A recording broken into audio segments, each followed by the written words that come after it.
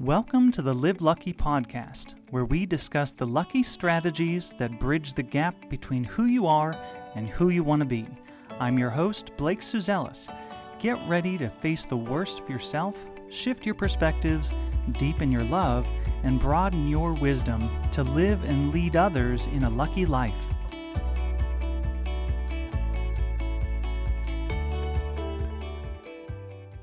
Welcome back, everybody, to the Live Lucky podcast. In the intro of our podcast, I talk about facing the worst of yourself. Well, today is one of those days. We're going to discuss fear. There's so many ways to learn and grow from fear, but today we're going to look at it through the lens of, drumroll, Harry Potter. And so in the movie, I don't know if you guys remember this, but in The Prisoner of Azkaban, Harry and his fellow student wizards are faced with a locked, I don't know what to call it, wardrobe of sorts. And the scene begins by drawing you into fear as you hear the wardrobe shake from whatever mysterious entity is locked inside. And then the teacher asks, does anybody know what is inside? One student answers, it's a Boggart. And of course Hermione, follows with stating as she does, that no one knows what a Boggart looks like because they present as your greatest fear. So, you see all the kids line up and they're kind of all nervous. You can kind of tell no one really wants to go first. But for the first student, the Boggart, it presents as the feared Professor Snape. The teacher of this particular class instructs this student that whatever he thinks, the rest of the class will see when he casts the ridiculous spell. He casts the spell, and Professor Snape is then dressed in his grandmother's clothes, and everyone's just laughing. And what happens is the student that was his greatest fear, you can just see his shoulders relax, his body relax, he starts laughing, and it's almost as if the fear loses the power over him in that moment. And so the next student fears giant spiders, and with that ridiculous spell, he ends up having roller skates put on the spider. And well, anyway, you get the picture. So what is the point here? These 13-year-old students are facing the worst of themselves, their worst fear. And most of them would have rather just left it inside the locked wardrobe. But if they had, what would have happened? Exactly, nothing would have changed. Fear would have still won. It would still have its grips on them. And they would have still kept fearing the thing lingering in the unknown. It's not any great news, or new news rather, I should say, that avoidance is not a helpful strategy. For me, and I think probably for many, I imagine, my greatest fear was that I wasn't enough. I spent so many years trying to work harder, be nicer, give more. Where did it get me? I can tell you it didn't make me feel good about myself in terms of self-confidence or, the way I viewed myself. It would give me momentary pleasure of I helped somebody, or I did something for somebody, or I felt productive. But in terms of who I really am, not just what I do, it really didn't help me. It didn't attract people to me either. When you get into that kind of people-pleasing mode where you're just doing things to really manipulate the people around you for a certain outcome, that's really what we're doing as people pleasers. We try to say and do the things that everybody around us wants to hear and feel. But if it's not truly you and it's just a chameleon version of you, again, it doesn't help you and it doesn't help them. And ultimately, they don't end up building trust and being attracted to you in that way. And this strategy of, it didn't get my needs met, obviously. I had lots of friends, but no real close friends. And so it was like I wasn't getting the connection needs I desired. I didn't feel necessarily loved or accepted or even really safe. I've always felt like I was less than, alone, in a lot of ways, and just not enough, And I really do believe that the stress of it all probably contributed to being diagnosed with leukemia. I was living in fear all the time. And maybe some of you guys feel that too, And maybe it's time, just like these kiddos in Harry Potter facing their Boggart, maybe it's time to go ahead and open up that wardrobe. What is your Boggart? Perhaps you need to face the fear of having a discussion with somebody. We talk about how public speaking is probably the number one fear of people, at least in America. I don't know if it's around the world. But just even having a discussion with somebody can be a very fearful thing. Even if it's your best friend, your spouse, your kids, sometimes that fear is just paralyzing because you're afraid of the outcome or the feeling that it might, produce, or maybe the way that the other people will view you or treat you. Or maybe it's, your greatest fear is actually something that's more internal, like mine was. Perhaps, maybe you are very angry and resentful and aggressive. I would see this as kind of the other end of the pendulum from where I was, both equally damaging in different ways. One was neither helpful, neither one of the ends of the spectrum are very helpful. But what is the thing that you need to go ahead and open up that wardrobe today? Or maybe this weekend.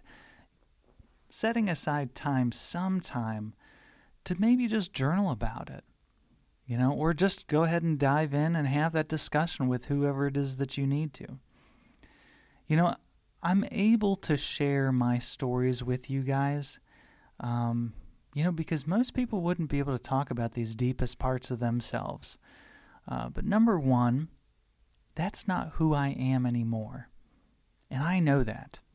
I don't fear that, I am my past anymore. That person is only my past. It's not my present. It's not my future. It's only my past. Doesn't define who I am today. So that's number one. That's why I can share that with you. But number two, it is also because I do want to be helpful. And I feel like I'm in a position where, because I know who I am, I can do that.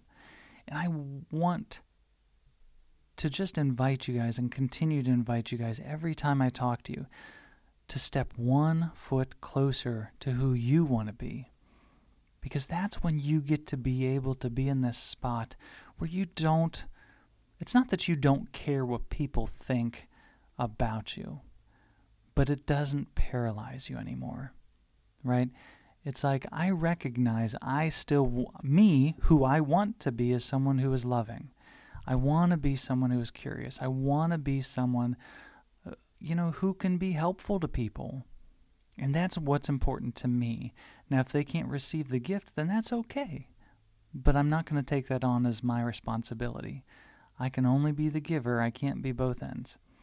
In the past, I tried to be both when I was trying to manipulate by people-pleasing. And I know that word manipulation can really come across as a sting to some of you, maybe even recognizing this strategy for the first time. But listen, it is just a strategy. Okay? It's not who you are. You can set down one strategy and pick up another one, because it's not ripping apart who you are. It's just something that you're doing. Okay? And so, again, this is just a strategy. If that idea of manipulation is a sting to you and it's really difficult to really see yourself for who you are in this moment, totally get it. Absolutely. But like I said, it's just a strategy. It's not who you are. And for those of you who are maybe the receiving end of that, recognize the person who is using that strategy, that's not who they are either. Okay? This is going to build empathy for ourselves and for others. Now, I was talking to someone about this idea of the Boggart the other day, and it was so great because we got to the point where we were actually laughing about her fears. I mean, it was just the greatest experience, and I just wanted to invite you guys into even that laughter about seeing how silly it is that we're possibly fearing certain things. Don't give it the power. It's kind of one of those ideas of, if you feed something, what's going to happen? It grows. If you starve it, what happens? It dies. Okay? Think about that, especially when it comes to fear. Now, how does facing your Boggart help you lead lucky? Well, it will allow you to be who you want to be as a leader. I mean, it allows you to step into confidence and connection. And it creates this ability to set consequences and boundaries way more easily. It will also help you catch people doing good to really positively reinforce behavior and building that sense of a team. Because what you really are desiring is the team trust. You want to trust each other and you want them to trust you as the leader. And the truth is they need to trust that you can handle their junk. And that's what so whether it's they're complaining or whatever it might be, it's like you can hear it, see the truth in it, not take responsibility for it in terms of you are personally responsible, but just recognizing what you do have control over and just not really get fazed by the drama or the junk, right? Now, if your team is your family and you are the parent, the same thing applies, right? Like, this isn't about you, your kids' mistakes, all of those things. That's not about you, right? So as you step into the leader of the family, it's recognizing you're just there to manage all of the junk, And so we just do the best that we can. So, in closing, guys, what is one thing you will take away from today's episode? And what are you going to do with it? How is it going to change your week? How is it going to change your relationships? How will it decrease your fear? And that's going to change everything. All right, guys. I always say this, living lucky is not living alone, because it's true, right? If this was helpful, if this episode was helpful, please share it. And do me a favor, actually. Please like it. Rate this on the podcast that you're listening to. It'd be really helpful for other people to be able to connect with this content. And of course, connect with us on social medias, post questions. The links are always in the notes. And follow us to know when the next episode is available too. I'm just super excited to share that at this point, Live Lucky Therapy is actually up and running now on liveluckytherapy.com. And so if you are interested in getting into that self-guided 12-month video-based therapy for only $10 a month for students, $30 a month for adults, it's ready to go. Now, I appreciate you guys, love being here with you today, and I really look forward to discussing more about living lucky next time. Have a great day, guys.